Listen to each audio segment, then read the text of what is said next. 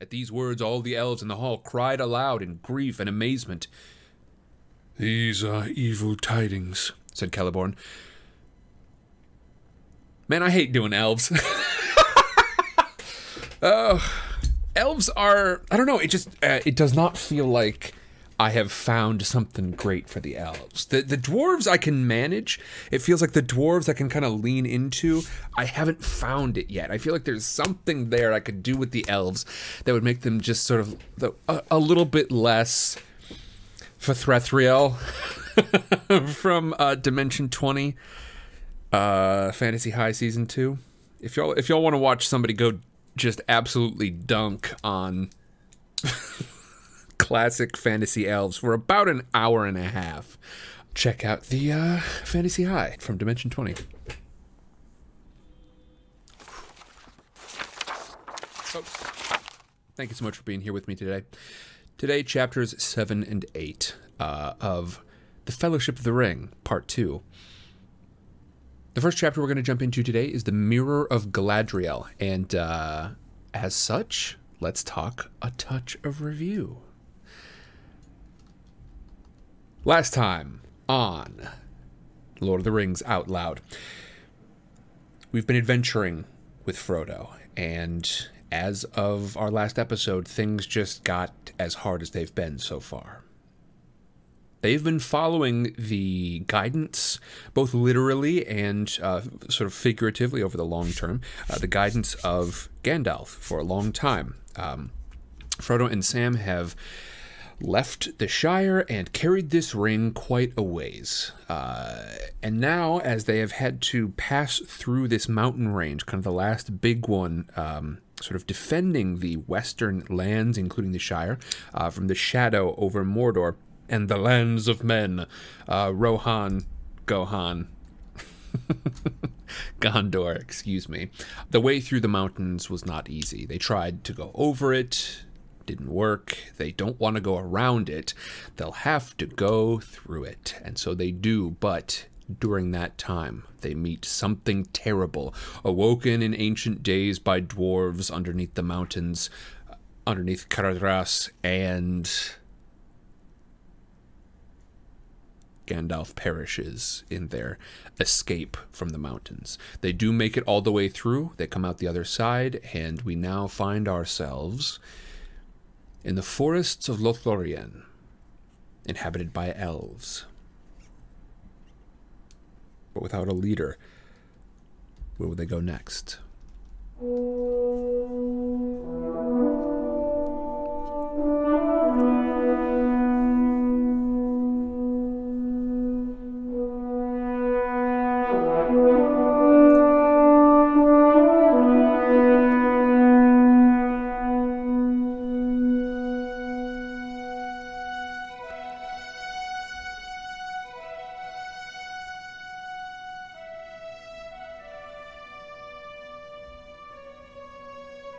Chapter 7.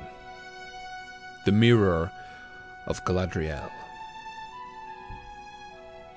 The sun was sinking behind the mountains, and the shadows were deepening in the woods when they went on again. Their paths now went into thickets where the dusk had already gathered. Night came beneath the trees as they walked, and the elves uncovered their silver lamps. Suddenly they came out into the open again and found themselves under a pale evening sky, pricked by a few early stars. There was a wide, treeless space before them, running in a great circle and bending away on either hand. Beyond it was a deep foss, lost in soft shadow, but the grass upon its brink was green, as if it glowed still in memory of the sun that had gone. Upon the further side there rose to a great height a green wall encircling a green hill, thronged with malorn trees, taller than any they had seen in all the land. Their height could not be guessed, but they stood up in the twilight like living towers.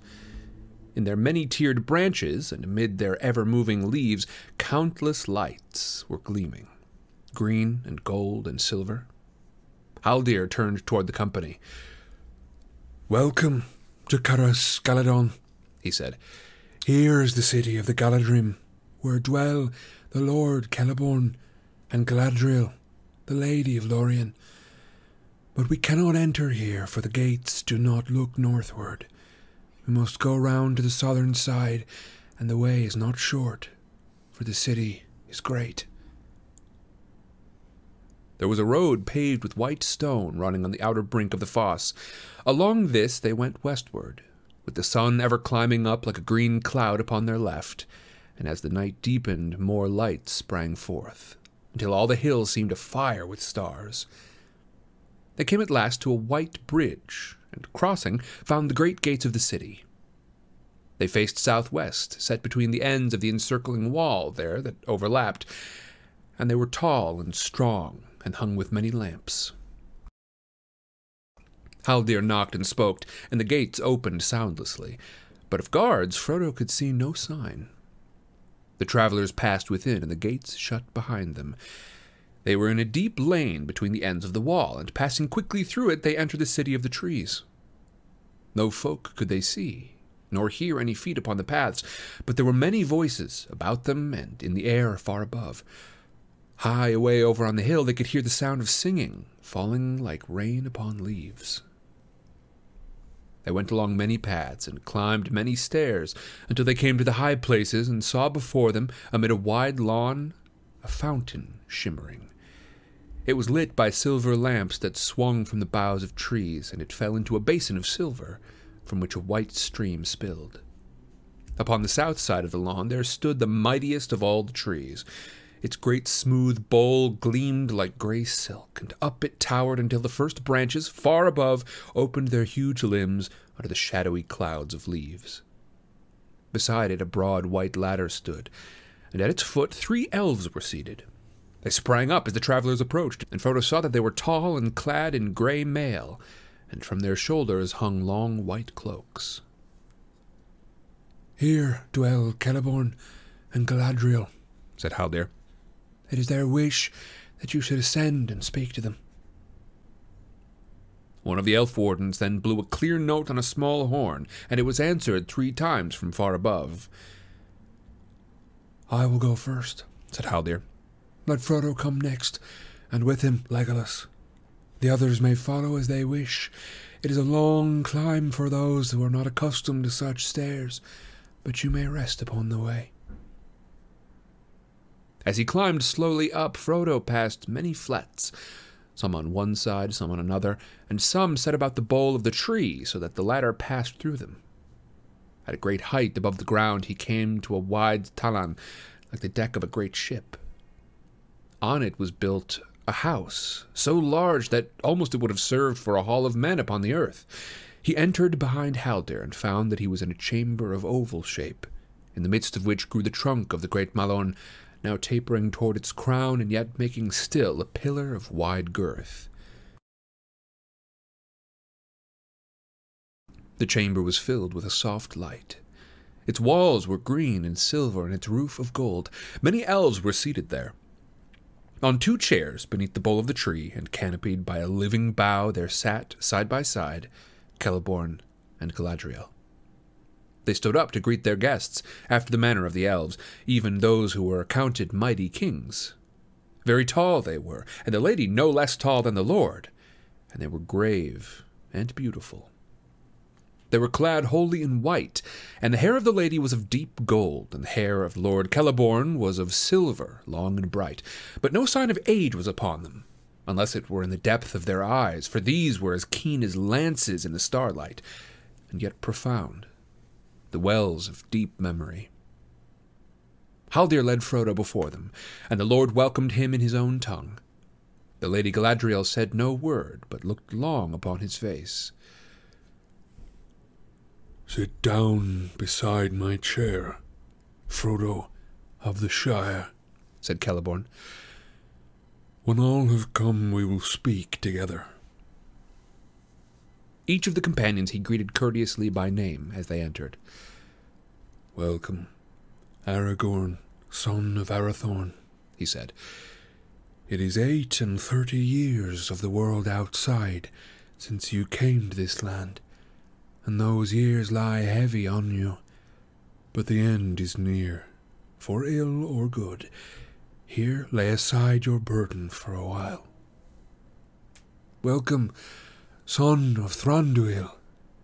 Too seldom do my kindred journey hither from the north. Welcome, Gimli, son of Gloin. It is long indeed since we saw one of Durin's folk in Caras Galadon.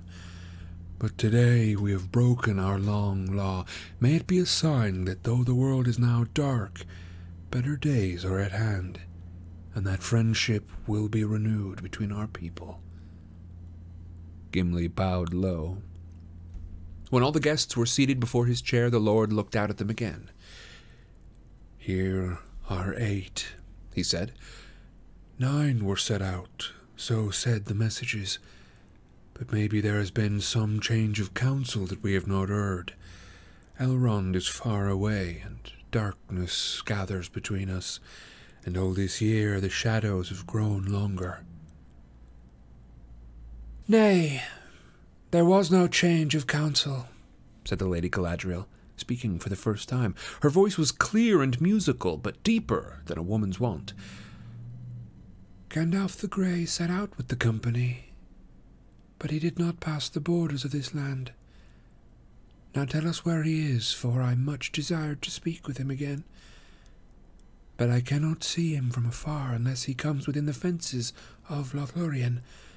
A grey mist is about him, and the ways of his feet and of his mind are hidden from me. Alas, said Aragorn, Gandalf the Grey fell into shadow. He remained in Moria and did not escape. These are evil tidings, said Celeborn, the most evil that have been spoken here in long years, full of grievous deeds. He turned to Haldir. Why has nothing been told to me of this before? He asked in the Elven tongue. We have not spoken to Haldir of our deeds or our purpose, said Legolas. At first we were weary, and danger was too close behind, and afterward we almost forgot our grief for a time, as we walked in gladness on the fair paths of Lorien. Yet our grief is great, and our loss cannot be mended, said Frodo. Gandalf was our guide, and he led us through Moria, and when our escape seemed beyond hope, he saved us. And he fell. Tell us now the full tale, said Celeborn. Then Aragorn recounted all that had happened upon the pass of Caradhras, and in the days that had followed. And he spoke of Balin and his book, and the fight in the chamber of Mazarbul, and the fire, and the narrow bridge, and the coming of the terror. An evil of the ancient world, it seemed, such as I've never seen before, said Aragorn. It was both shadow and flame, strong and terrible. It was a Balrog of Morgoth, said Legolas. Of all Elfbanes the most deadly, save the one who sits on the White Tower. Indeed, I saw upon the bridge that which haunts our darkest dreams. I saw Durin's Bane, said Gimli in a low voice, and dread in his eyes. Alas, said Celeborn, we long have feared that under Caradhras a terror slept. But had I known that the dwarves had stirred up this evil in Moria again, I would have forbidden you to pass the northern borders, you and all that went with you. If it were possible, one would say that at last Gandalf fell from wisdom to folly, going needlessly into the net of Moria. He would be rash indeed that said that thing, said Galadriel gravely. Needless were none of the deeds of Gandalf in life. Those that followed him knew not his mind, and cannot report his full purpose. But however it may be with the guide, the followers are blameless. Do not repent of your welcome to the dwarf. If our folk have been exiled long and far from Lothlorien, who of the Galadrim, even Celeborn the Wise, would pass nigh and would not wish to look upon their ancient home, although it had become an abode of dragons?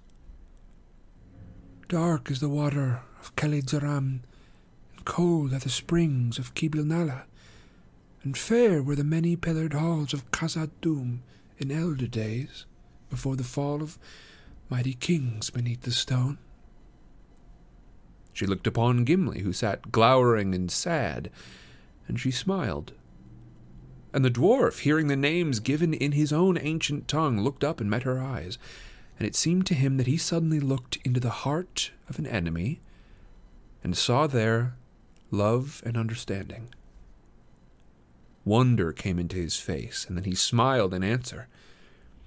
He rose clumsily and bowed in dwarf fashion, saying, Yet more fair is the living land of Lorien, and the Lady Galadriel is above all the jewels that lie beneath the earth. There was a silence. At length Celeborn spoke again.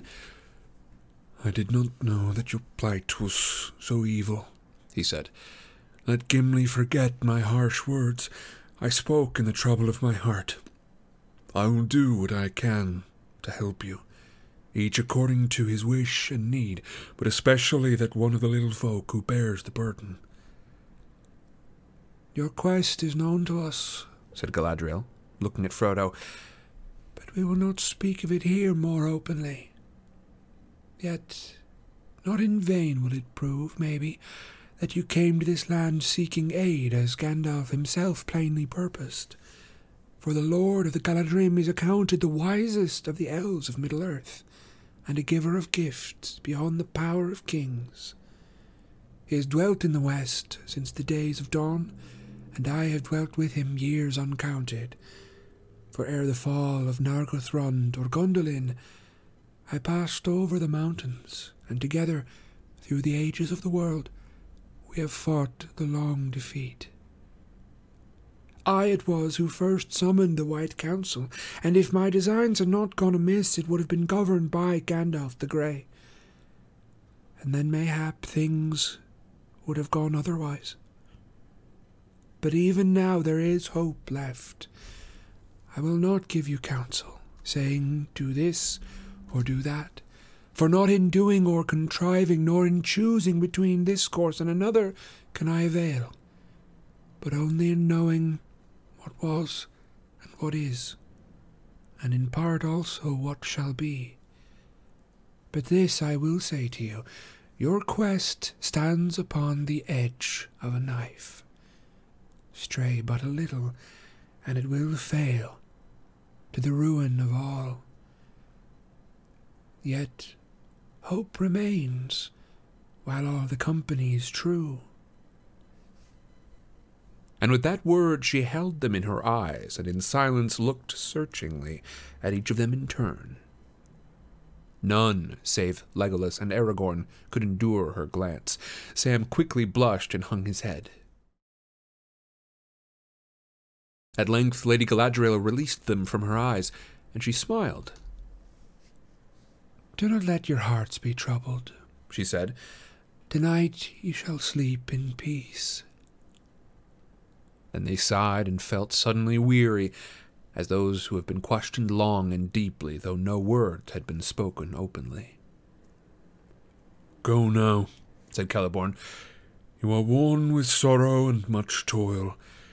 Even if your quest did not concern us closely, you should have refuge in this city until you are healed and refreshed.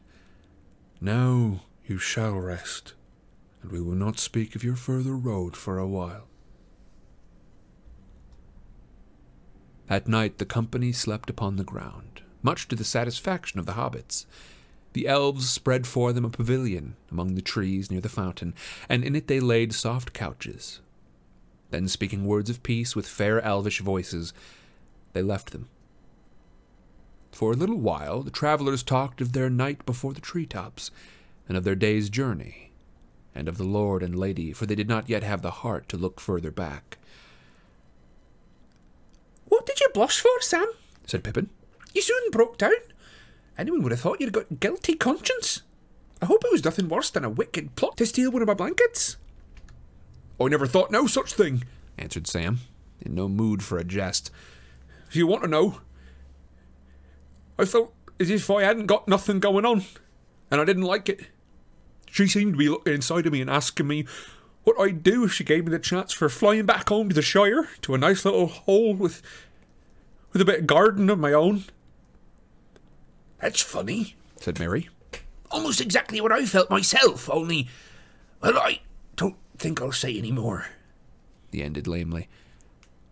All of them, it seemed, had fared alike. Each had felt that he was offered a choice between a shadow full of fear that lay ahead and something that he greatly desired.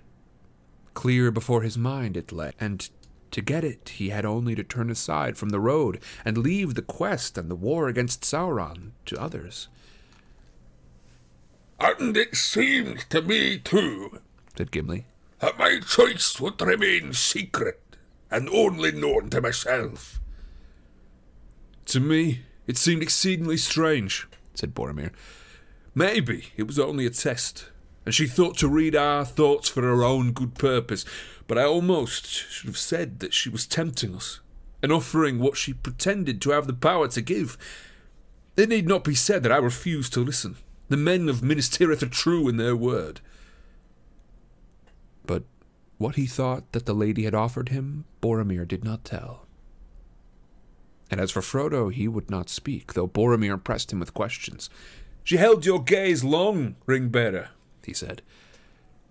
Yes, said Frodo, but whatever came into my mind then I will keep there. Well, have a care, said Boromir. Do not feel too secure of the elvish lady and her purposes. Speak no evil of the Lady Galadriel, said Aragorn sternly. You do not know what you say. There is in her and in this land no evil. Unless a man bring it hither himself, then let him beware. But tonight I shall sleep without fear for the first time since I left Rivendell. And may I sleep deep and forget for a time my own grief. I'm weary in body and in heart. He cast himself down upon his couch and fell at once into a long sleep. The others soon did the same, and no sound or dream disturbed their slumber. When they woke, they found that the light of day was brought upon the lawn before the pavilion, and the fountain rose and fell, glittering in the sun. They remained some days in Lothlorien, so far as they could tell or remember. All the while that they dwelt there, the sun shone clear, save for a gentle rain that fell at times, and passed away, leaving all things fresh and clean. The air was cool and soft, as if it were early spring, yet they felt about them the deep and thoughtful quiet of winter. It seemed to them that they did little but eat and drink and rest, and walk among the trees.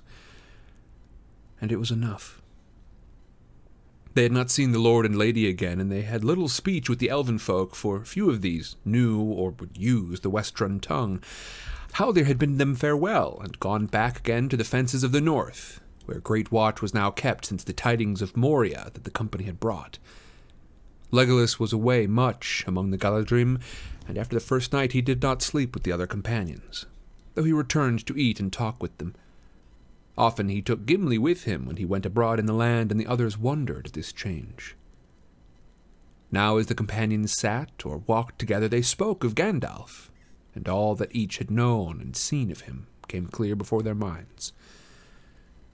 As they were healed of their hurt and weariness of body, the grief of their loss grew more keen. Often they heard nearby elvish voices singing, and knew that they were making songs of lamentation for his fall, for they caught his name among the sweet, sad words that they could not understand. Mithrandir, Mithrandir, sang the elves, O pilgrim grey, for so they loved to call him. But if Legolas was with the company, he would not interpret the songs for them, saying that he had not the skill, and that for him the grief was still too near, a matter for tears, and not yet for song. It was Frodo who first put something of his sorrow into halting words. He was seldom moved to make song or rhyme. Even in Rivendell he had listened and not sung himself, though his memory was stored with many things that others had made before him. But now as he sat beside the fountain in Lorien, and heard about him the voices of the elves, his thought took shape into a rhyme that seemed fair to him, yet when he tried to repeat it to Sam, only snatches remained, faded as a handful of withered leaves. When evening in the Shire was grey, his footsteps on the hill were heard. Before the dawn he went away, on journey long, without a word. From wilderland to western shore, from northern waste to southern hill, through dragon lair and hidden door, and darkling woods he walked at will. With dwarf and hobbit, elves and men, with mortal and immortal folk, with bird on bough and beast in den, in their own secret tongues he spoke. A deadly sword, a healing hand, a back that bent beneath its load, a trumpet voice, a burning brand, a weary pilgrim on the road. A lord of wisdom, throned he sat, swift in anger, quick to laugh, an old man in a battered hat, who leaned upon a thorny staff. He stood upon the bridge alone, and fire and shadow both defied. His staff was broken on the stone. In Khazad-dûm his wisdom died. "Well, you'll be beating Mr. Bilbo next," said Sam. "No, I'm afraid not," said Frodo. "but that's the best I can do yet." "Well, Mr. Frodo, if you do have another go, I hope you'll say something about his fireworks," said Sam. "Something like, the finest rockets ever seen. They burst in stars of blue and green. Or after thunder, golden showers came falling like a rain of flowers. Although that doesn't do him justice by a long road." "No, I'll leave that to you, Sam. Or perhaps to Bilbo. But, well, I can't talk of it any more. I can't bear to think of bringing the news to him." One evening, Frodo and Sam were walking together in the cool twilight. Both of them felt restless again. On Frodo, suddenly the shadow of parting had fallen. He knew somehow that the time was very near when he must leave Lothlorien. "What do you think of the elves now, Sam?" he said. "I asked you the same question once before. Seems a very long time ago, but you've seen more of them since then." "Oh, I have indeed," said Sam. "And I reckon there's elves and elves. They're all elvish enough, but they're not all the same. Now, these folk aren't wanderers or homeless. They seem to be a bit nearer to the likes of us. They seem to belong here, more even than the hobbits do in the Shire. Whether they've made the land or the land's made them, it's hard to say, but you take my meaning. It's wonderfully quiet here. Nothing seems to be going on, and nobody seems to want it to. If there's any magic about it, it's right down deep where I can't lay my hands on it in a manner of speaking." "You can see it and feel it everywhere," said Frodo. "Well," said Sam, "can't see nobody working it. No fireworks like poor old Gandalf used to show. I wonder we don't see nothing of the Lord and Lady in all these days. I fancy now that she could do some wonderful things if she had a mind. I would dearly love to see some elf magic, Mr. Frodo." "I wouldn't," said Frodo. "I'm content. And I don't miss Gandalf's fireworks, but his bushy eyebrows, and his quick temper, and his voice." "You're right," said Sam. "And don't think I'm finding fault. I've often wanted to see a bit of magic, like what it tells of in the old tales, but I never heard of a better land than this. It's like being at home and on holiday at the same time, if you understand me. I don't want to leave. All the same, I'm beginning to feel that we got to get going on. Best get it over with. It's the job that's never started that takes longest to finish, as my old gaffer used to say, and I don't reckon that these folk can do much more to help us, magic or no. It's when we leave this land, we're going to miss Gandalf worse, I'm thinking." "I'm afraid that's only too true, Sam," said Frodo. "Yet I hope very much that before we leave we shall see the Lady of the Elves again." Even as he spoke, he saw, as if she came in answer to their words, the Lady Galadriel approaching. Tall and white and fair, she walked beneath the trees. She spoke no word, but beckoned to them. Turning aside, she led them toward the southern slopes of the hill of Carrascaladon, and passing through a high green hedge, they came into an enclosed garden. No trees grew there, and it lay open to the sky. The evening star had risen and was shining with white fire above the western woods. Down a long flight of steps, the lady went into the deep green hollow, through which ran murmuring the silver stream that issued from the fountain on the hill. At the bottom, upon a low pedestal carved like a branching tree, stood a basin of silver, wide and shallow, and beside it stood a silver ewer. With water from the stream, Galadriel filled the basin to the brim and breathed on it. And when the water was still again, she spoke. "Here is the mirror of Galadriel," she said. "I have brought you here so that you may look into it, if you will." The air was very still, and the dell was dark, and the elf lady beside him was tall and pale. "What shall we look for? And what will we see?" asked Frodo, filled with awe. "Many things I can command the mirror to reveal," she answered. "and to some I can show what they desire to see. But the mirror will also show things unbidden, and those are often stranger and more profitable than things that we wish to behold. What you will see if you leave the mirror free to work I cannot tell, for it shows things that were, and things that are, and things that yet may be. But which is it that he sees? Even the wisest cannot always tell. Do you wish to look?" Frodo did not answer. "And you," she said, turning to Sam. "For this is what your folk would call magic, I believe, though I do not understand clearly what they mean, and they seem to use the same words of the deceits of the enemy. But this, if you will, is the magic of Galadriel. Did you not say that you wished to see elf magic?" "I did," said Sam, trembling a little between fear and curiosity. "I'll have a peep, lady, if you're willing.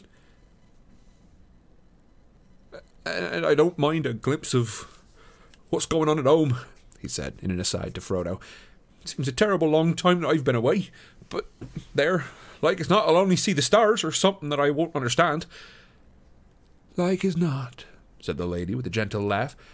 "But come, you shall look and see what you may. Do not touch the water." Sam climbed up on the foot of the pedestal and leaned over the basin. The water looked hard and dark. The stars were reflected on it. "There's only stars, as I thought," he said. Then he gave a low gasp, for the stars went out. As if a dark veil had been withdrawn, the mirror grew gray and then clear. There was sun shining, and the branches of trees were waving and tossing in the wind. But before Sam could make up his mind what it was he saw, the light faded. And now he thought he saw Frodo, with a pale face, lying asleep under a great dark cliff. Then he seemed to see himself going along a dim passage and climbing an endless winding stair. It came to him suddenly he was looking urgently for something, but what it was he did not know. Like a dream, the vision shifted and went back, and he saw the trees again. But this time they were not so close, and he could see what was going on. They were not waving in the wind, they were falling, crashing to the ground. "Oi!" cried Sam in an outraged voice. "There's that Ted Sandyman a-cutting down trees as he shouldn't. He didn't ought to be felled. It's that avenue behind the mill that shades the road to Bywater. I wish I could get at Ted, I'd fell him." But now Sam noticed that the old mill had vanished, and a large red brick building was being put up where it had stood. Lots of folks were busily at work. There was a tall red chimney nearby. Black smoke seemed to cloud the surface of the mirror. "There's some devilry at work in the Shire," he said. "Elrond knew what he was on about when he wanted to send Mr. Merry back." Then suddenly Sam gave a cry and sprang away. "I can't stay here," he said wildly. "Must go home. They've dug up Bagshot Row, and there's a poor old gaffer going down the hill with bits of things in a barrow. I must go home." You cannot go home alone, said the lady. You did not wish to go home without your master before you looked in the mirror, and yet you knew that evil things might be happening in the Shire. Remember that the mirror shows many things, and not all have yet come to pass. Some never come to be, unless those that behold the visions turn aside from their path to prevent them. The mirror is dangerous as a guide of deeds. Sam sat on the ground and put his head in his hands. I wish I'd never come here. And I don't want to see no more magic, he said, and fell silent. After a moment he spoke again thickly, as if struggling with tears.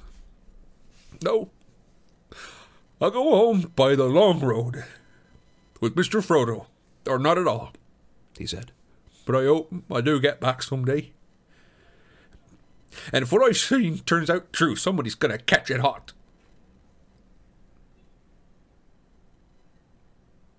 Do you now wish to look, Frodo? Said the Lady Galadriel. You did not wish to see elf magic and were content. Do you advise me to look? Asked Frodo. No, she said. I do not counsel you one way or the other. I am not a counselor. You may learn something, and whether what you see shall be fair or evil, it may be profitable, and yet it may not. Seeing is both good and perilous. Yet I think, Frodo, that you have the courage and wisdom enough for the venture, or I would not have brought you here. Do as you will. I will look, said Frodo, and he climbed on the pedestal and bent over the dark water. At once the mirror cleared, and he saw a twilit land. Mountains loomed dark in the distance against a pale sky. A long grey road wound back out of sight. Far away, a figure came slowly down the road, faint and small at first, but growing larger and clearer as it approached. Suddenly Frodo realized that it reminded him of Gandalf. He almost called aloud the wizard's name, and then saw that the figure was clothed not in grey, but in white. In a white that shone faintly in the dusk, and in his hand there was a white staff. The head was so bowed that he could see no face, and presently the figure turned aside, round a bend in the road, and went out of the mirror's view. Doubt came into Frodo's mind. Was this a vision of Gandalf in one of his many lonely journeys long ago? Or was it Saruman? The vision now changed. Brief and small, but very vivid, he caught a glimpse of Bilbo walking restlessly about his room. The table was littered with disordered papers. Rain was beating on the windows. Then there was a pause, and after it, many swift scenes followed that Frodo in some way knew to be parts of a great history in which he had become involved. The mist cleared, and he saw a sight which he had never seen before, but knew at once. The sea. Darkness fell. The sea rose and raged in a great storm. Then he saw against the sun, sinking blood-red into a rack of clouds, the black outline of a tall ship with torn sails riding up out of the west. Then a wide river flowing through a populous city. And then a white fortress with 7 towers. And then again a ship with black sails, but now it was morning again, and the water rippled with light, and a banner bearing the emblem of a white tree shone in the sun. A smoke as of fire and a battle arose, and again the sun went down in a burning of fire that faded into a grey mist, and into the mist a small ship passed away, twinkling with lights. It vanished, and Frodo sighed and prepared to draw away. But suddenly the mirror went altogether dark, as if a hole had opened in the world of sight, and Frodo looked into emptiness. In the black abyss there appeared a single eye that slowly grew, until it filled nearly all the mirror. So terrible was it that Frodo stood rooted, unable to cry out or to withdraw his gaze. The eye was rimmed with fire, but was itself glazed, yellow as a cat's, watchful and intent. and the black slit of its pupil opened on a pit, a window into nothing. Then the eye began to rove, searching this way and that, and Frodo knew with certainty and horror that among the many things that it sought, he himself was one. But he also knew that it could not see him. Not yet, not unless he willed it. The ring that hung upon the chain on his neck grew heavy, heavier than a great stone, and his head was dragged downward. The mirror seemed to be growing hot, and curls of steam were rising from the water. He was slipping forward.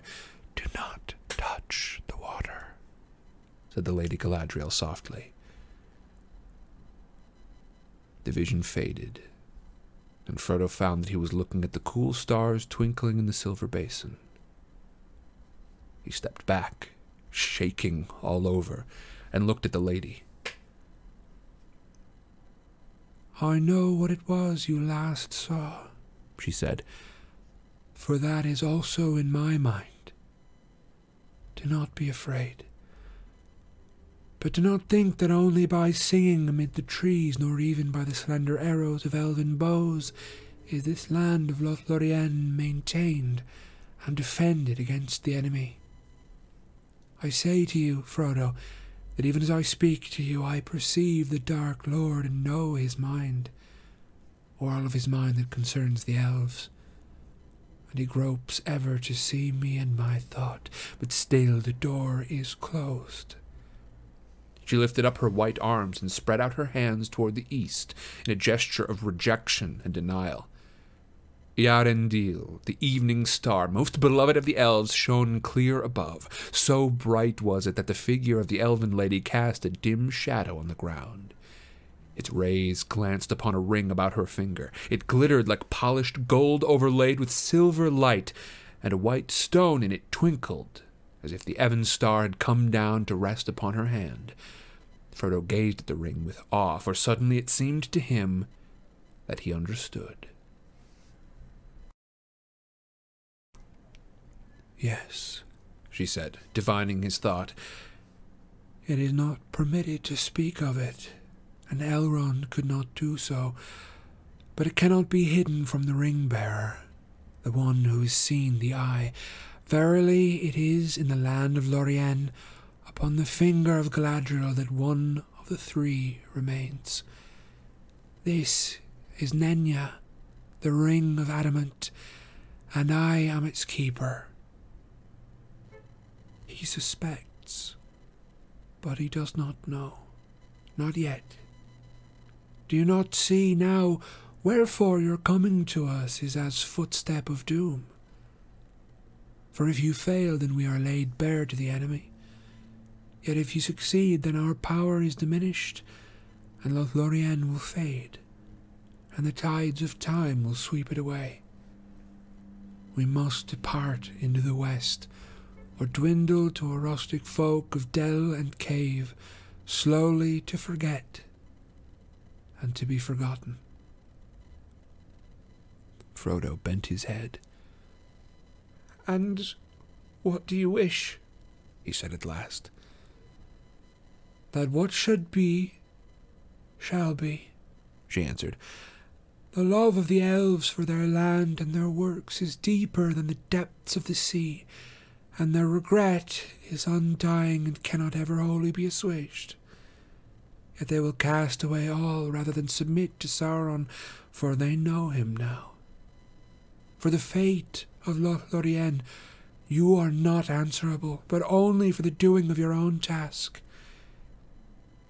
Yet I could wish, were it of any avail, that the One Ring had never been wrought, or had remained forever lost." "You are wise and fearless and fair, Lady Galadriel," said Frodo. "I will give you the One Ring if you ask for it. It's too great a matter for me." Galadriel laughed with a sudden clear laugh. "Wise the Lady Galadriel may be," she said, "yet here she has met her match in courtesy. Gently are you revenged for my testing of your heart at our first meeting. You begin to see, with a keen eye. I do not deny that my heart has greatly desired to ask what you offer. For many long years I had pondered what I might do should the great ring come into my hands, and behold, it was brought within my grasp.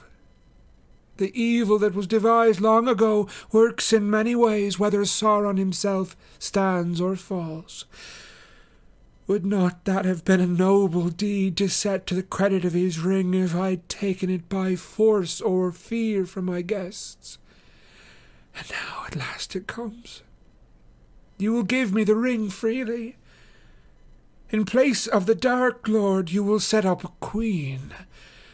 And I shall not be dark, but beautiful and terrible as the morning and the night, fair as the sea and the sun and the snow upon the mountain, dreadful as the storm and the lightning, greater than the foundations of the earth. All shall love me and despair. She lifted her hand, and from it the ring that she wore there issued a great light that illuminated her alone and left all else dark. She stood before Frodo, seeming now tall beyond measurement, and beautiful beyond enduring, terrible and worshipful. Then she let her hand fall, and the light faded. And suddenly she laughed again, and lo, she was shrunken, a slender elf woman, clad in simple white, whose gentle voice was soft and sad.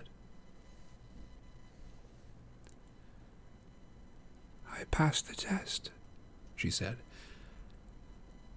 I will diminish and go into the west and remain Galadriel.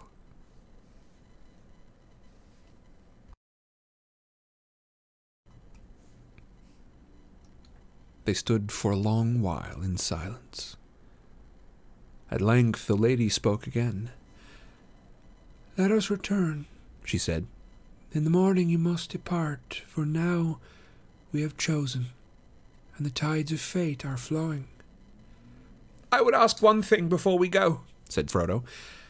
A thing which I have often meant to ask Gandalf in Rivendell. I'm permitted to wear the One Ring. Why cannot I see the others and know the thoughts of those that wear them? You have not tried, she said. Only thrice have you set the ring upon your finger since you knew what you possessed. Do not try. It would destroy you. Did Gandalf not tell you that the rings give power according to the measure of each possessor? Before you could use that power, you would need to become far stronger, and to train your will to the domination of others. Yet even so, as ring-bearer, and as one that has borne it upon your finger and seen that which is hidden, your mind is grown keener.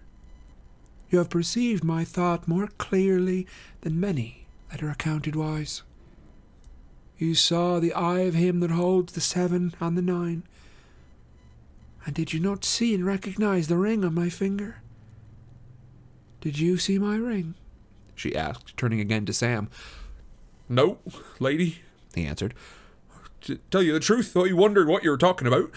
I saw a star through your fingers, but if you'll pardon my speaking out, I think my master was right. I wish you'd take the ring. He'd put things to rights. He'd stop him digging up the gaffer and turning him adrift. You make some folk pay for their dirty work. I would, she said. That is how it would begin. But it would not stop with that. Alas, we will not speak more of it. Let us go.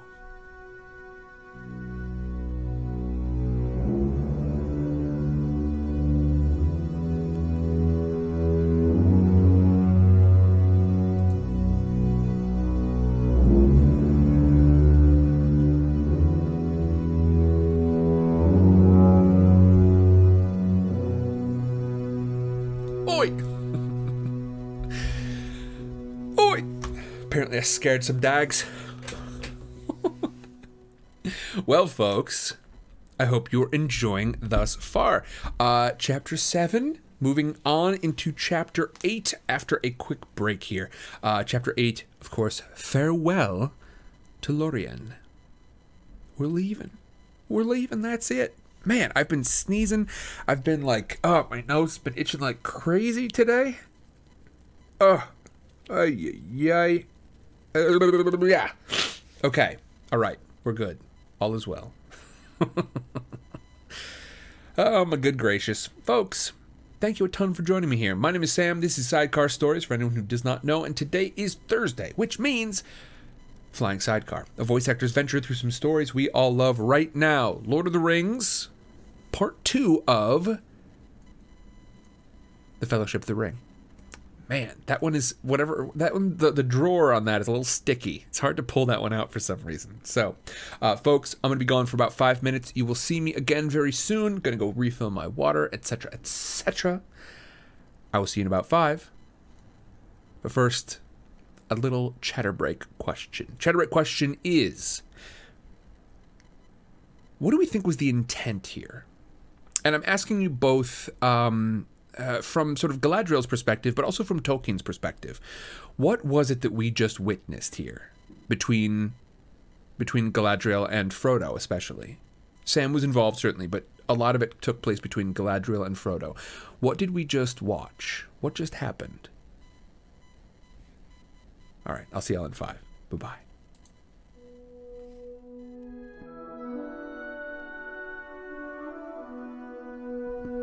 And we are back, my good folks. Hello, hello. Howdy do. So, we've got our chatter break question on the table. Let's talk about this a bit. Then I'm going to do a spot of review, and then we're going to head on into our next chapter, our second and final chapter for the evening. Everybody, thank you so much for being here. Now, Proteus Spade has some stuff to say about this. Chatterbreak question, of course, being, what did we just read, essentially? What did we just witness between Frodo and Galadriel? What was the importance of that moment, both for Galadriel as a character and for... Oh, Cass is home. I don't know why I wasn't expecting that until a lot later. She told me, but I don't know why. Don't know why I was expecting it to be different. Both for the character of Galadriel, both for her as a person and also for Tolkien. What was the importance of this moment? Pretty Spade says, boy, this vision is much more satisfying when you're real comfortable with the series. If we're going Doyleist, this exchange between Frodo and Galadriel is big-time foreshadowing, giving a vision of all these elements from things that may or may not happen, and may or may not happen the way that we think from how they're presented, give the audience a lot to keep an eye out for, gives the author some direction or misdirection to use, and also the sheer corruptive nature of the ring has finally been clearly shown instead of told. We keep getting told what the ring can do, and we're certainly given every reason to believe it. But here we're shown. We're given the most incorruptible character Tolkien has in his arsenal. An elf, a really wise one, already a ring bearer, and she's so very tempted. She manages to not go after it, but it's so clearly a very close thing. She can't even bring herself to say plainly that she rejects the gift. She just says she'll diminish, go into the west, and remain Galadriel. It also illustrates how much of a burden this is on Frodo. How, given the opportunity, one he thinks is safe with his ideal candidate, maybe he'd give it up. Of course, I also think that she has some very Fae vibes, and it may be that that he's not acting entirely of normal free will. So, Proteus Spade has a lot there. There's a lot in that response, and it's an excellent one. This response is fantastic. So first of all, let's get that last sort of like detail out of the way. Yeah, there is a sort of, I don't know, there's an almost like primordial kind of passive effect on people that interact with elves, right? Sam has certainly been caught up in it. Good old Samwise has sort of, I don't know, every time he encounters elves, he just wants to I just want to interact with them. I just want to know them better. Just want to see how it all goes. Grim, have a good one. We'll see you later. But for Frodo, yes, indeed, he may also sort of be under this influence of kind of the ambient magic.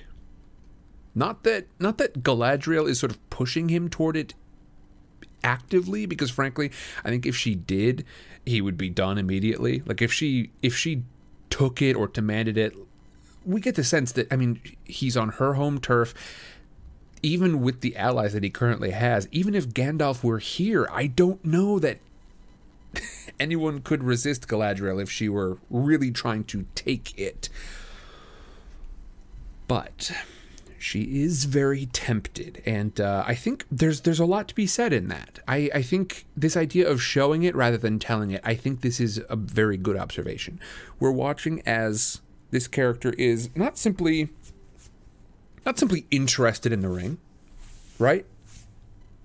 Not simply telling us about like, ooh, that ring, it's dangerous, because we've had plenty of that. We've had that from Elrond, we've had it from Gandalf. We keep hearing about like, no, here's, I don't know, even if I took it, things would sort of go bad. But now, with the ability to sort of show these visions of things which may or may not come to pass in the ways in which we expect them, Frodo sees, partially information, data about the trip at hand, things that may or may not come to pass. And then, frankly, the bulk of this, in my experience, or at least I think what's really going to sit with Frodo, is the vision of what would happen if he left the ring here. Instead of going on his journey and encountering the possibilities of those other visions, he cuts them out entirely and instead hands this ring over to Galadriel, who, I mean, to Frodo's credit, is an excellent candidate, right? We're not talking about like, oh man, Frodo's just weak and looking to pawn this off to the first possible opportunity. There is incredible pressure upon Frodo, which we'll talk about in just a second, but he makes a very wise decision here, unless, of course, there is some like secret beyond even the power of Gandalf to understand sort of plot, where, I don't know, Morgoth or what have you, the gods of this world have tricked the world, and Galadriel is not what she seems. Barring one of those things, Frodo's judgment is good. She has power to hold the ring, yes, but wisdom as well. She would be a good option. Except for what the ring does. The ring is not just a weapon. It's not just a gun or a magic wand. It has a corrupting effect, and the more power and cunning at the disposal of the person who takes the ring, the more that ring can wreak havoc in the world.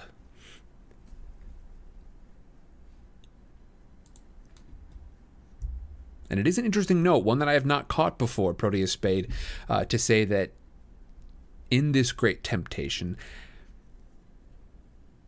she doesn't outright reject it. She doesn't outright say, I won't take it. Now, of course, part of this is just elves being elves, baby. But yes, she does indeed say, I've passed the test.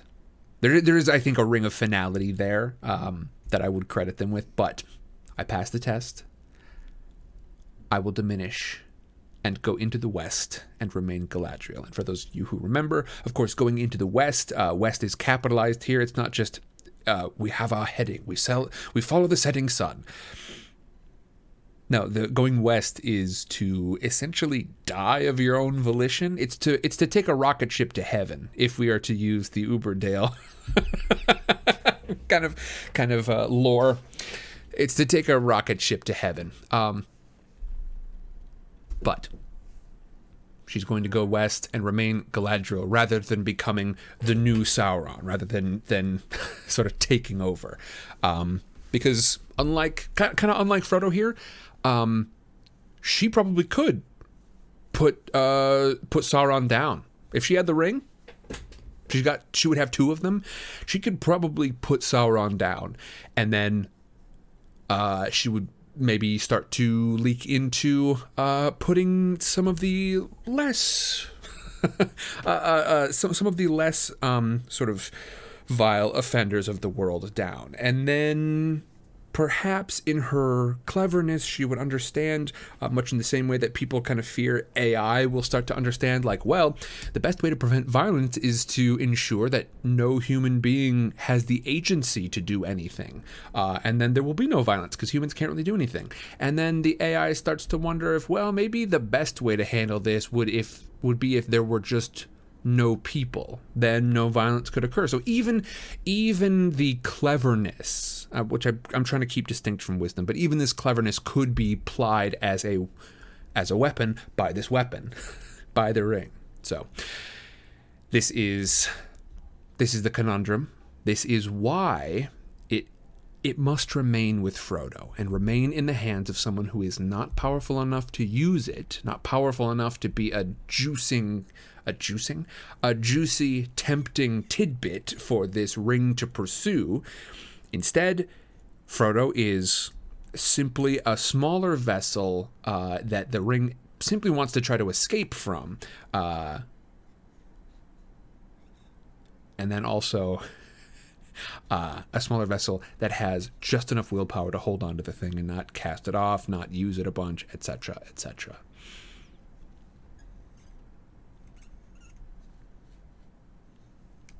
There we have it, folks. A spot of review. Frodo and company have made it through the mountains, all but one. Gandalf has passed, coming through the mines of Moria, and as they arrive here in Lothlorien, amidst the sort of like easternmost major kingdom of the elves. I know there are the elves of Mirkwood as well, but they're kind of lateral to each other, frankly. They're very close to each other. But this sort of like last major stronghold, because I don't believe Thranduil has the final of the 3 elven rings. I think who carries all 3 elven rings? I think it's Elrond, Galadriel, and then who else? I'm trying to remember. But we're here, and we have now made our way essentially to the end of our stay. No longer is the party going to just sit here and chill out with the elves. They must be on their way. But they've got some help now. Not a new leader, except one sort of promoted from within. Galadriel isn't going to be accompanying them in this, like perhaps they might wish. I certainly would. Seeing how powerful she is, I would certainly want her around. But we're headed out now. So, load up the boats. Time to continue our journey toward Mordor.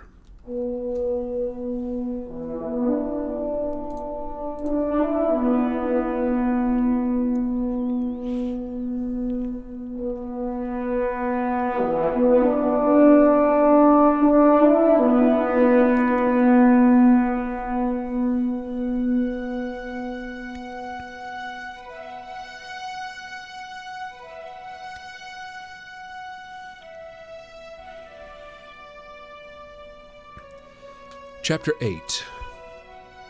Farewell to Lorien. That night the company was again summoned to the chamber of Celeborn, and there the lord and lady greeted them with fair words. At length Celeborn spoke of their departure. "Now is the time," he said, "when those who wish to continue their quest must harden their hearts and leave this land. Those who no longer wish to go forward may remain here for a while. But whether they stay or go, none can be sure of peace. For now we come to the edge of doom. Here those who wish may await the oncoming hour till either the ways of the world lie open again, or we summon them to the last need of Lorien. Then they may return to their own lands, or else go to the long home of those that fall in battle." There was a silence. "They all resolve to go forward," said Galadriel, looking in their eyes. "As for me," said Boromir, "my way home lies onward and not back." "It is true," said Celeborn, "but is all this company going with you to Minas Tirith?" We have not yet decided our course, said Aragorn. Beyond Lothlorien, I do not know what Gandalf intended to do. Indeed, I do not think that even he had any clear purpose. Maybe not, said Celeborn. Yet, when you leave this land, you can no longer forget the great river. As some of you well know, it cannot be crossed by travellers with baggage between Lorien and Gondor, save by boat. And are not the bridges of Osgiliath broken down, and all the landings held now by the enemy? On which side will you journey? The way to Minas Tirith lies upon this side, upon the west, but the straight road of the quest lies east of the river, upon the darker shore. Which shore will you now take? If my advice is heeded, it will be to the western shore, and that way to Minas Tirith, answered Boromir. But I am not the leader of the company. The others said nothing, and Aragorn looked doubtful and troubled. I see that you do not yet know what to do, said Celeborn. It is not my part to choose for you, but I will help you as I may. There are some among you who can handle boats. Legolas, whose folk know the swift forest river, and Boromir of Gondor, and Aragorn the traveller. And one hobbit, cried Merry. Not all of us look on boats like wild horses. My people live by the banks of the Brandywine. That is well, said Celeborn, and I will furnish your company with boats. They must be small and light, for if you are to get far by water, there are places where you will be forced to carry them. You will come to the rapids of Sarngibir, maybe at last to the falls of Rhoros, where the river thunders down from Nen Ithil. And there are other perils. Boats may make your journey less toilsome for a while, yet they will not give you counsel. In the end, you must leave them and the river, and turn west or east. Aragorn thanked Celeborn many times. The gift of boats comforted him much, not least because there would now be no need to decide his course for some days. The others, too, looked more hopeful. Whatever perils lay ahead, it seemed better to float down the broad tide of Anduin to meet them than to plod forward with bent backs. Only Sam was doubtful. He, at any rate, still thought boats were as bad as wild horses, or worse, and not all the dangers that he had survived made him think any better of them. All shall be prepared for you, and await you at the haven before noon tomorrow, said Celeborn. I will send my people to you in the morning to help you make ready for the journey. Now we wish you all a fair night and untroubled sleep. Good night, my friends, said Galadriel. Sleep in peace. Do not trouble your hearts overmuch with the thought of the road tonight. Maybe the paths that each of you shall tread are already laid before your feet, though you do not see them. Good night. The company now took their leave and returned to their pavilion. Legolas went with them, for this was to be their last night in Lothlorien, and in spite of the words of Galadriel, they wished to take counsel together. For a long time, they debated what they should do, and how it would be best to attempt the fulfilling of their purpose with the ring, but they came to no decision. It was plain that most of them desired to go first to Minas Tirith, and then to escape at least for a while from the terror of the enemy. They would have been willing to follow a leader over the river and into the shadow of Mordor, but Frodo spoke no word, and Aragorn was still divided in his mind. His own plan, while Gandalf remained with them, had been to go with Boromir and with his sword to help deliver Gondor, for he believed that the message of the dreams was a summons, and that the hour had come at last when the heir of Elendil should come forth and strive with Sauron for the mastery. But in Moria the burden of Gandalf had been laid on him, and he knew he could not now forsake the ring if Frodo refused in the end to go with Boromir. And yet, what help could he or any of the company give to Frodo, save to walk blindly with him into the darkness? I shall go to Minas Tirith, alone, if need be, for it is my duty, said Boromir. And after that he stayed silent for a while, sitting with his eyes fixed on Frodo as if trying to read the halfling's thoughts. At length he spoke again, softly, as if he was debating with himself. If you wish only to destroy the ring, he said, there is little use in war and weapons, and the men of Minas Tirith cannot help. But if you wish to destroy the armed might of the Dark Lord, it is folly to go without force into his domain, and folly to throw away. He paused suddenly, as if he had become aware that he was speaking his thoughts aloud. It will be folly to throw our lives away, he ended. It's a choice between defending a strong place and walking openly into the arms of death. At least that's how I see it. Frodo caught something new and strange in Boromir's glance, and he looked hard at him. Plainly, Boromir's thought was different from his final words. It would be folly to throw away... what? The Ring of Power? He had said something like this in the council, but then he had accepted the correction of Elrond. Frodo looked at Aragorn, but he seemed deep in his own thought and made no sign that he had heeded Boromir's words. And so their debate ended. Merry and Pippin were already asleep, and Sam was nodding. The night was growing old. In the morning, as they were beginning to pack their slender goods, elves that could speak their tongue came to them and brought them many gifts of food and clothing for the journey. The food was mostly in the form of very thin cakes made of a meal that was baked in a light brown on the outside, and inside was the color of cream. Gimli took up one of the cakes and looked at it with a doubtful eye. "Cram!" he said under his breath, as he broke off a crisp corner and nibbled at it. His expression quickly changed, and he ate the rest of the cake with relish. No more, no more, cried the elves, laughing. You've eaten enough already for a long day's march.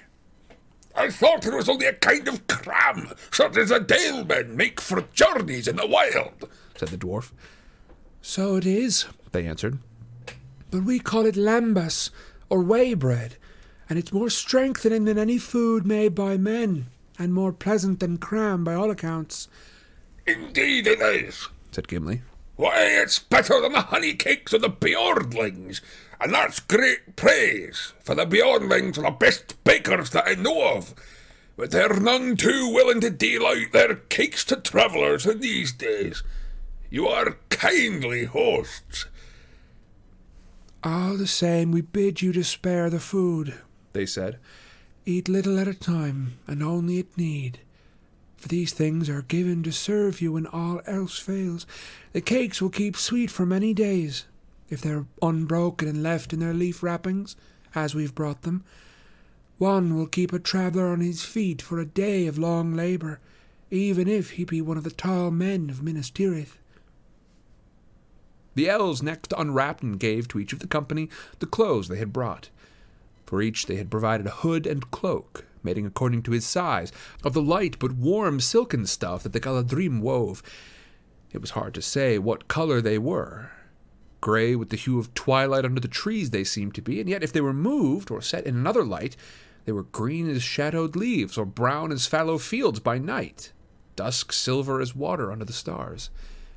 Each cloak was fastened about their necks with a brooch like a green leaf veined with silver. Are these magic cloaks? asked Pippin, looking at them with wonder. I do not know what you mean by that, answered the leader of the elves.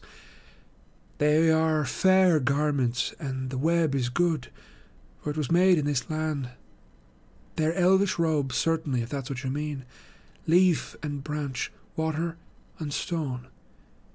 They have the hue and beauty of all these things under the twilight of Lorien that we love, for we put the thought of all that we love into all that we make. Yet they are garments, not armour. They will not turn shaft or blade.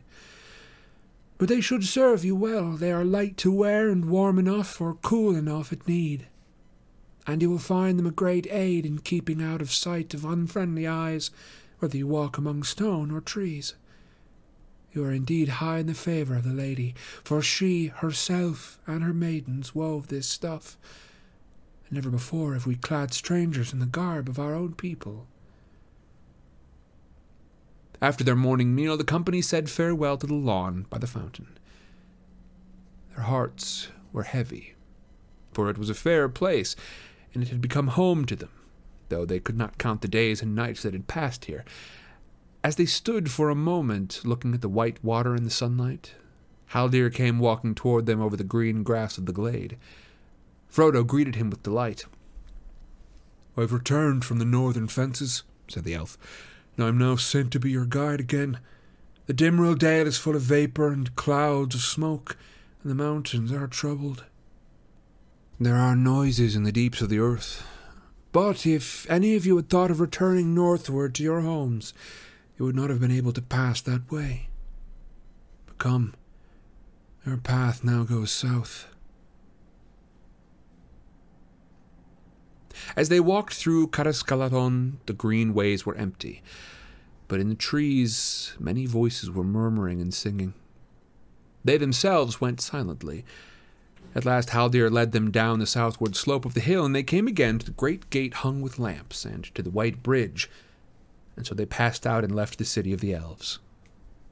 Then they turned away from the paved road and took a path that went off into a steep thicket of malorn trees, and passed on, winding through rolling woodlands of silver shadow, leading them ever down, southwards and eastwards, toward the shores of the river. They had gone some 10 miles, and noon was at hand when they came upon a high green wall. Passing through an opening, they came suddenly out of the trees. Before them lay a long lawn of shining grass, studded with the golden Elanor that glinted in the sun. The lawn ran out into a narrow tongue between bright margins. On the right and west, the silver lode flowed glittering. On the left and east, the great river rolled its broad waters, deep and dark. On the further shores, the woodlands still marched on southward, as far as the eye could see, but all the banks were bleak and bare. No Malorn lifted its golden-hung boughs beyond the land of Lorien. On the banks of the Silver Lode, at some distance up from the meeting of the streams, there was a height of white stones and white wood. By it were moored many boats and barges. Some were brightly painted and shone with silver and gold and green, but most were either white or grey. 3 small grey boats had been ready-made for the travelers, and in these the elves stowed their goods. And they added also coils of rope, 3 to each boat. Slender they looked, but strong, silken to the touch, grey of hue like the elven cloaks. "What are these?" asked Sam, holding one that lay upon the greensward. "Ropes, indeed," answered an elf from the boats. "Never travel without a rope, and one that is strong and good in light. Such are these. They might be a help in many needs." "Don't got to tell me that," said Sam. "I came without any, and I've been worried ever since. But I was wondering what these are made of. Knowing a bit about rope making, it's in the family, as you might say." "They're made of hitlain," said the elf. "but there is no time now to instruct you in the art of their making. Had we known that this craft delighted you, we could have taught you much. But now, alas, unless you should come at some time hither, you must be content with our gift. May it serve you well." "Come," said Haldir. "All is ready for you now. Enter the boats, but take care at first." "Heed the words," said the other elves. "These boats are light built, and they are crafty, and unlike the boats of other folk. They will not sink, lead them as you will, but they are wayward if mishandled. It would be wise if you accustomed yourselves to stepping in and out, here where there is a landing place, before you set off downstream." The company was arranged in this way. Aragorn, Frodo, and Sam were in one boat. Boromir, Merry, and Pippin in another, and in the third were Legolas and Gimli, who had now become fast friends. In this last boat, most of the goods and packs were stowed. The boats were moved and steered with short-handled paddles that had broad leaf-shaped blades. When all was ready, Aragorn led them on a trial up the Silver Lode. The current was swift, and they went forward slowly. Sam sat in the bows, clutching the sides and looking back wistfully to the shore. The sunlight glittered on the water, dazzling his eyes. As they passed beyond the green field of the tongue, the trees drew down to the river's bank. Here and there, golden leaves tossed and floated on the rippling stream.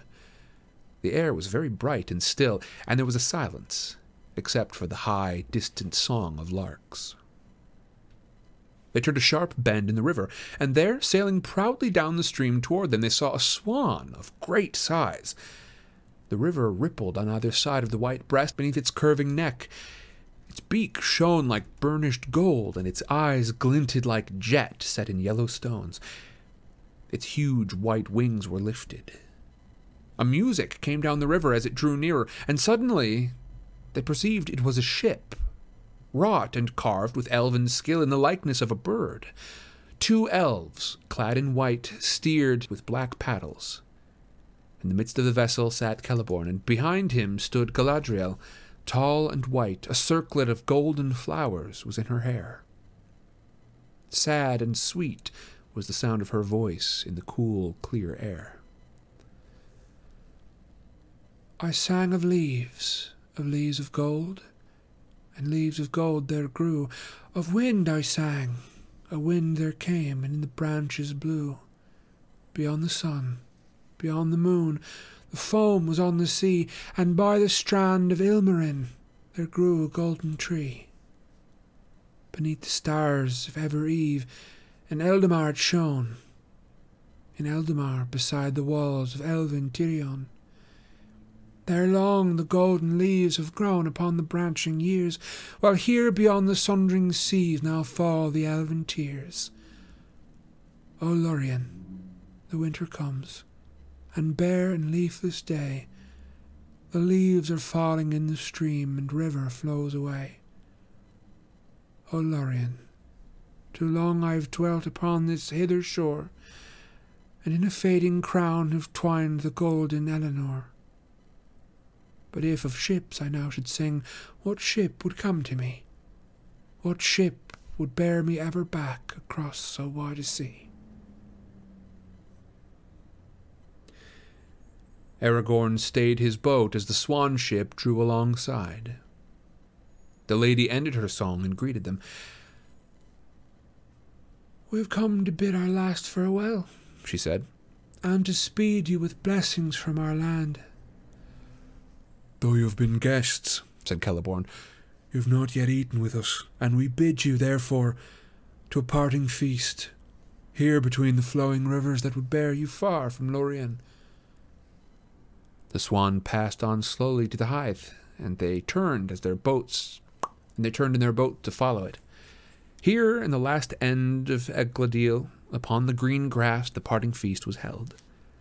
But Frodo ate and drank little, heeding only the beauty of the lady and her voice. She seemed no longer perilous or terrible, nor filled with hidden power. Already she seemed to him, as by men of later days elves still at times are seen, present and yet remote, a living vision of that which has already been left far behind by the flowing streams of time.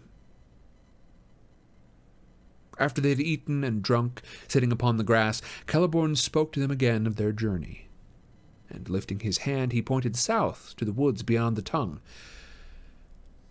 "As you go down the river," he said, "you will find that the trees will fail, and you will come to a barren country.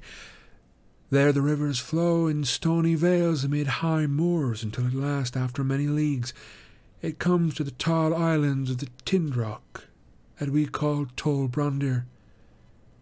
There it casts its arms about the steep shores of the isle, and falls then with a great noise and smoke over the cataracts of Rauros, down into the Nindalf, the Wet Wang as it is called in your tongue.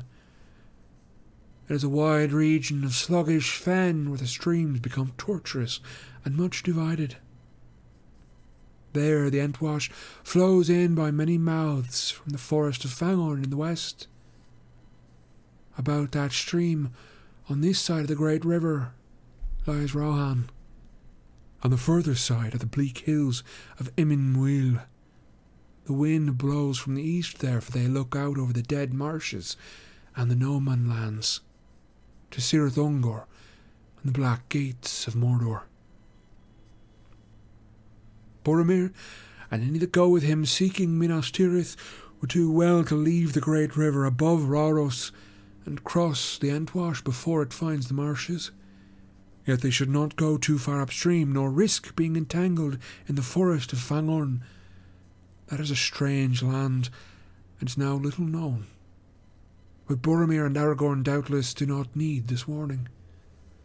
Indeed, we have heard of Fangorn in Minas Tirith, said Boromir. But what I've heard seems to me the most part old wise tales, as we tell to our children. All that lies north of Rohan is now so far away that fancy can wander freely there. Of old Fangorn lay upon the borders of our realm, but it's now many lives of many men since any of us have visited, to prove or disprove the legends that have come down from distant years. I have myself been at whiles in Rohan, but I've never crossed it northward.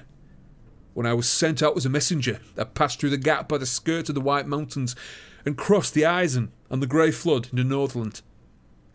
A long and wearisome journey, 400 leagues I reckoned it, and it took me many months, for I lost my horse at Tharbad and at the fording of the Grey Flood. After that journey, and the road that I've trodden along with this company, I do not much doubt that I shall find a way through Rohan, and Fangorn too, if need be. And I shall say no more, said Celeborn, but do not despise the lore that comes down from distant years, for oft it may chance that old wives keep in memory word of things that were once needful for the wise to know.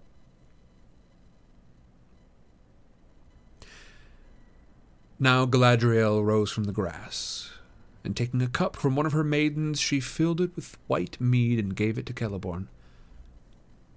Now it is time to drink the cup of farewell, she said. Drink, Lord of the Galadrim, and let not your heart be sad, though night must follow noon, and already our evening draweth nigh. Then she brought the cup to each of the company, and bade them drink and farewell. But when they had drunk, she commanded them to sit again on the grass, and chairs were set about for her and Celeborn. Her maidens stood silent about her, and a while she looked upon her guests. At last, as she spoke again, We have drunk the cup of parting, she said, and the shadows fall between us. But before you go, I have brought in my ship gifts, which the Lord and Lady of the Galadrim offer you now in memory of Lothlorien. Then she called to each in turn. Here's the gift of Celeborn and Galadriel to the leader of your company, she said to Aragorn, and gave him a sheath that had been made to fit his sword. It was overlaid with a tracery of flowers and leaves wrought of silver and gold, and on it were set in elven runes formed of many gems the name Anduril, and the lineage of the sword. The blade that is drawn from this sheath shall not be stained or broken, even in defeat, she said. But is there aught else that you desire of me at our parting? For darkness will flow between us, and it may be that we shall not meet again, unless it be far hence, upon a road that has no returning. And Aragorn answered, Lady, you know all my desire, and long held in keeping the only treasure that I seek. Yet it is not yours to give me, even if you would, and only through darkness shall I come to it. Yet maybe this will lighten your heart, said Galadriel, for it was left in my care to be given to you, should you pass through this land. Then she lifted from her lap a great stone of a clear green, set in a silver brooch that was wrought in the likeness of an eagle with outstretched wings. And as she held it up, the gem flashed like the sun shining through the leaves of spring. This stone I gave to Celebrian, my daughter, and she to hers, and now it comes to you as a token of hope. In this hour take the name that was foretold for you, Edessar, the elf stone of the house of Elendil. Then Aragorn took the stone and pinned the brooch upon his breast, and those who saw him wondered, for they had not marked before how tall and kingly he stood, and it seemed to them that many years of toil had fallen from his shoulders. "For each of the gifts that you've given me, I thank you," he said.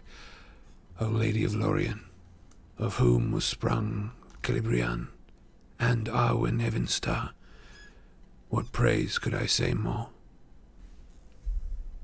The lady bowed her head, and she turned then to give Boromir a belt of gold, and to Merry and Pippin she gave small silver belts, each with a clasp wrought like a golden flower. To Legolas she gave a bow, such as the Galadrim used, longer and stouter than the bows of Mirkwood, and strung with a string of elf hair. With it went a quiver of arrows.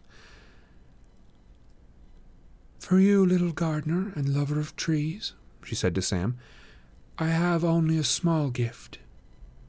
She put into his hands a little box of plain grey wood, unadorned save for a single silver rune upon the lid. "Here is set G for Galadriel," she said, "but also it may stand for garden in your tongue. In this box there is earth from my orchard, and such blessing as Galadriel has still to bestow upon it. It will not keep you on your road, nor defend you against any peril, but if you keep it and see your home again at last, then perhaps it may reward you.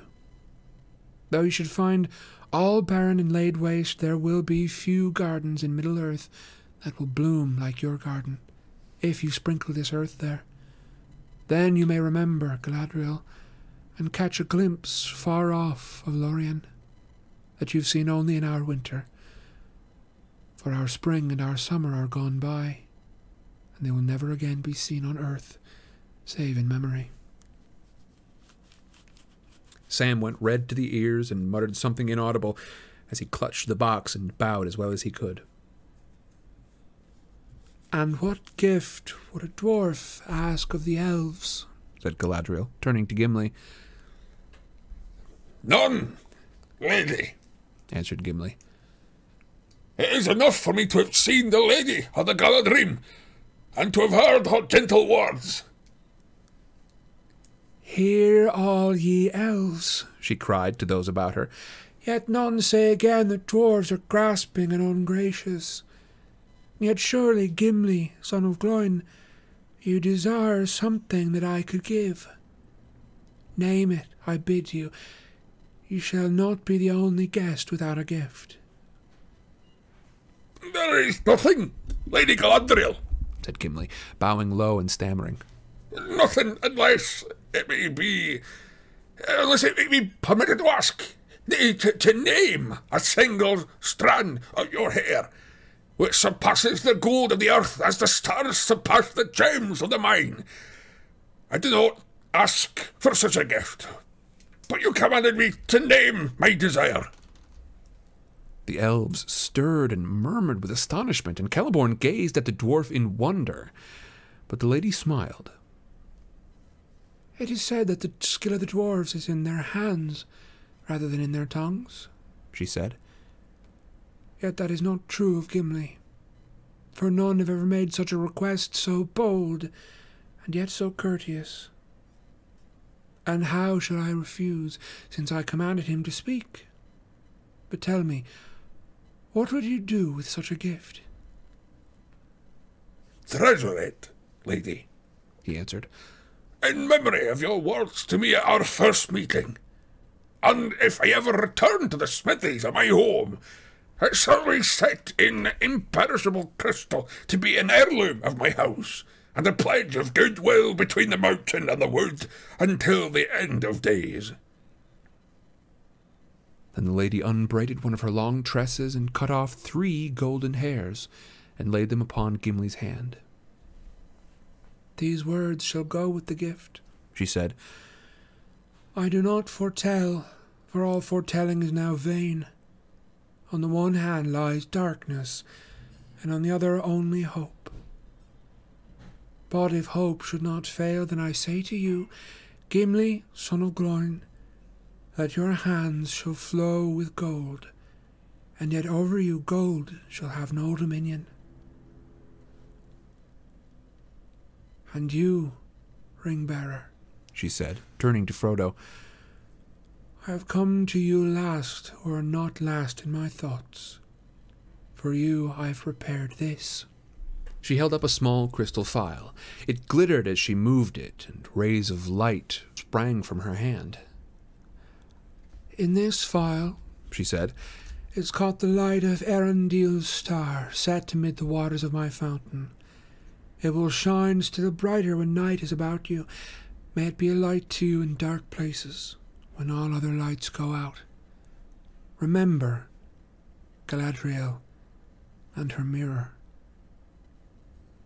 Frodo took the phial, and for a moment as it shone between them he saw her again standing like a queen, great and beautiful, but no longer terrible.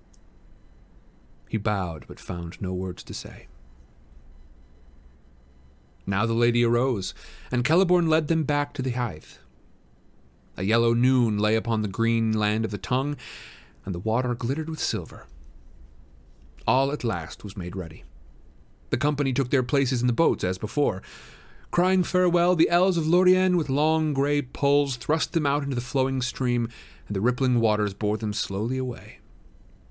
The travelers sat still without moving or speaking. On the green bank, near to the very point of the Tongue, the Lady Galadriel stood alone and silent. As they passed her, they turned, and their eyes watched her slowly floating away from them. For so it seemed to them, Lorien was slipping backward, like a bright ship masted with enchanted trees, sailing on to forgotten shores, while they sat helpless upon a margin of the grey and leafless world. Even as they gazed, the Silverlode passed out into the currents of the great river, and their boats turned and began to speed southward. Soon the white form of the lady was small and distant. She shone like a window of glass upon a far hill in the westering sun, or as a remote lake seen from a mountain, a crystal fallen in the lap of the land. Then it seemed to Frodo that she lifted her arms in a final farewell, and far but piercing clear on the following wind came the sound of her voice, singing. But now she sang in the ancient tongue of the elves beyond the sea, and he did not understand the words. Fair was the music, but it did not comfort him. Ah, like gold falls the leaves in the wind. Long years, numberless as the wings of trees. The years have passed like swift draughts of the sweet mead in lofty halls beyond the west, beneath the blue vaults of Varda, wherein the stars tremble in the song of her voice, holy and queenly. Who now shall refill the cup for me? For now, the kindler, Varda, the queen of the stars from Mount Everwhite, has uplifted her hands like clouds, and all paths are drowned deep in shadow, and out of a great country darkness lies on the foaming waves between us, and mist covers the jewels of Calaxiria forever. Now lost, lost to those from the east is Valimar. Farewell. Maybe thou shalt find Valimar, maybe even thou shalt find it. Farewell. Varda is the name of that lady whom the elves in these lands of exile name Elbereth. Suddenly the river swept round a bend, and in the banks on either side the light of the Lorien was hidden. To that fair land Frodo never came again. The travelers now turned their faces to the journey. The sun was before them, and their eyes were dazzled, for all were filled with tears. Gimli wept openly. I have looked last upon that which was fairest, he said to Legolas, his companion. Henceforth I will call nothing fair, unless it be her gift. He put his hand to his breast. Tell me, Legolas, why did I come on this quest?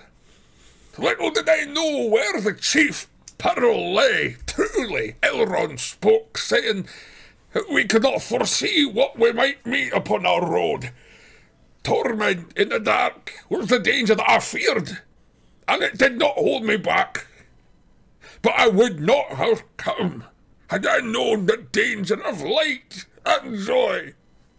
Now I've taken my worst wound in this parting, even if I were to go this night straight to the Dark Lord. Alas, for Gimli, son of Gloin. Nay, said Legolas. Alas for us all, and for all that walk the world in these after days.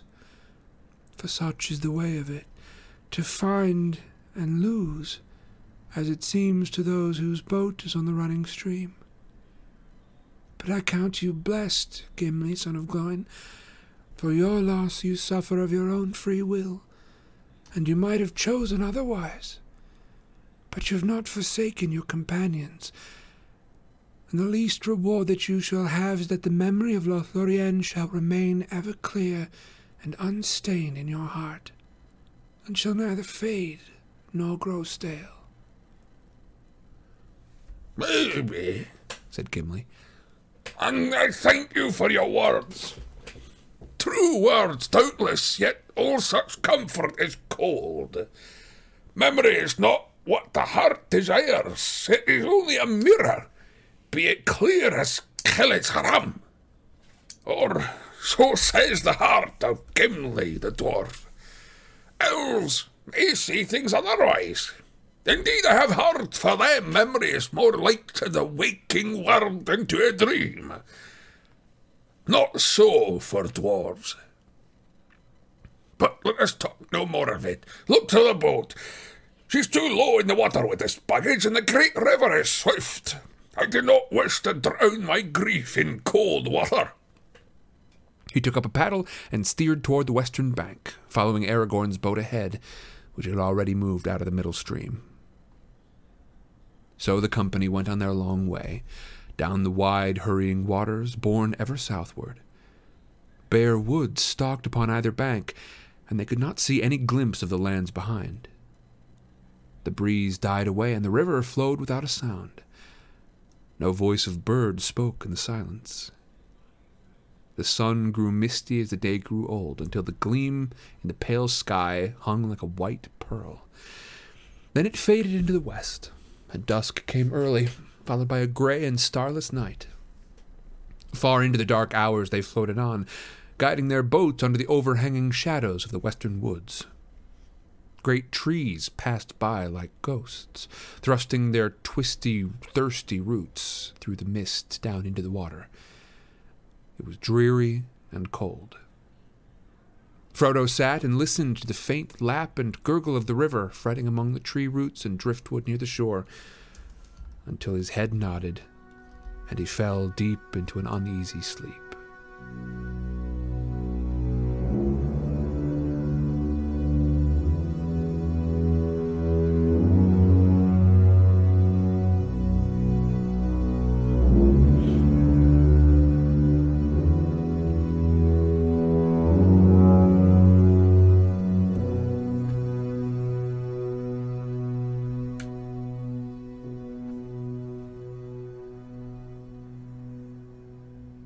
There we have it, folks. That is the end of my stream today. I love y'all. Thank you so much for being here. As some of y'all know, I am going to be going on a little bit of a trip for much of the rest of the month. I'm going to be traveling from the 23rd, that is this coming Monday, through the 8th, which is a Wednesday. I am hoping that unless something really needs attending to, that I should be able to stream on the 9th as usual. I do not have any plans coming back. I should be okay. The only issue would be if I am just absolutely dead exhausted and I need to reset my why is sleep calendar the only thing coming to mind? Reset my sleep schedule. Because I'm going to be about as far out of this time zone as I think I've ever been. going to be going to New Zealand. My dad was heading there, and so I am going to have the opportunity to join him. He invited me to go along, and so I am thankful, because otherwise there's no chance I would have the cash on hand to take a trip out there. So thank you, Dad. Everybody, I hope you have a fantastic time. I plan to be checking in for various things because, of course, the month is not over. I would absolutely love to. I'm going to be getting lots of pictures and hopefully quite a bit of video as well. But I'm going to be checking in. I would love to do a stream if I can manage it while I'm there. I do not know what sort of availability for that I will have. There's a lot of like stream infrastructure that needs to be in place. I need to have like really good internet, especially. It's the big one. And so I don't even know like what my service is going to be like while I'm down there. We shall see. I would love to. It won't be like a full on like reading stream necessarily, but I would love to check in with y'all. That'd be cool, right? Anyway, folks, I love y'all. I will see you pretty soon. Perhaps not as soon as we would all like, but soon enough nonetheless. Everybody, thank you so much for being here. I love y'all, and I will see you later on.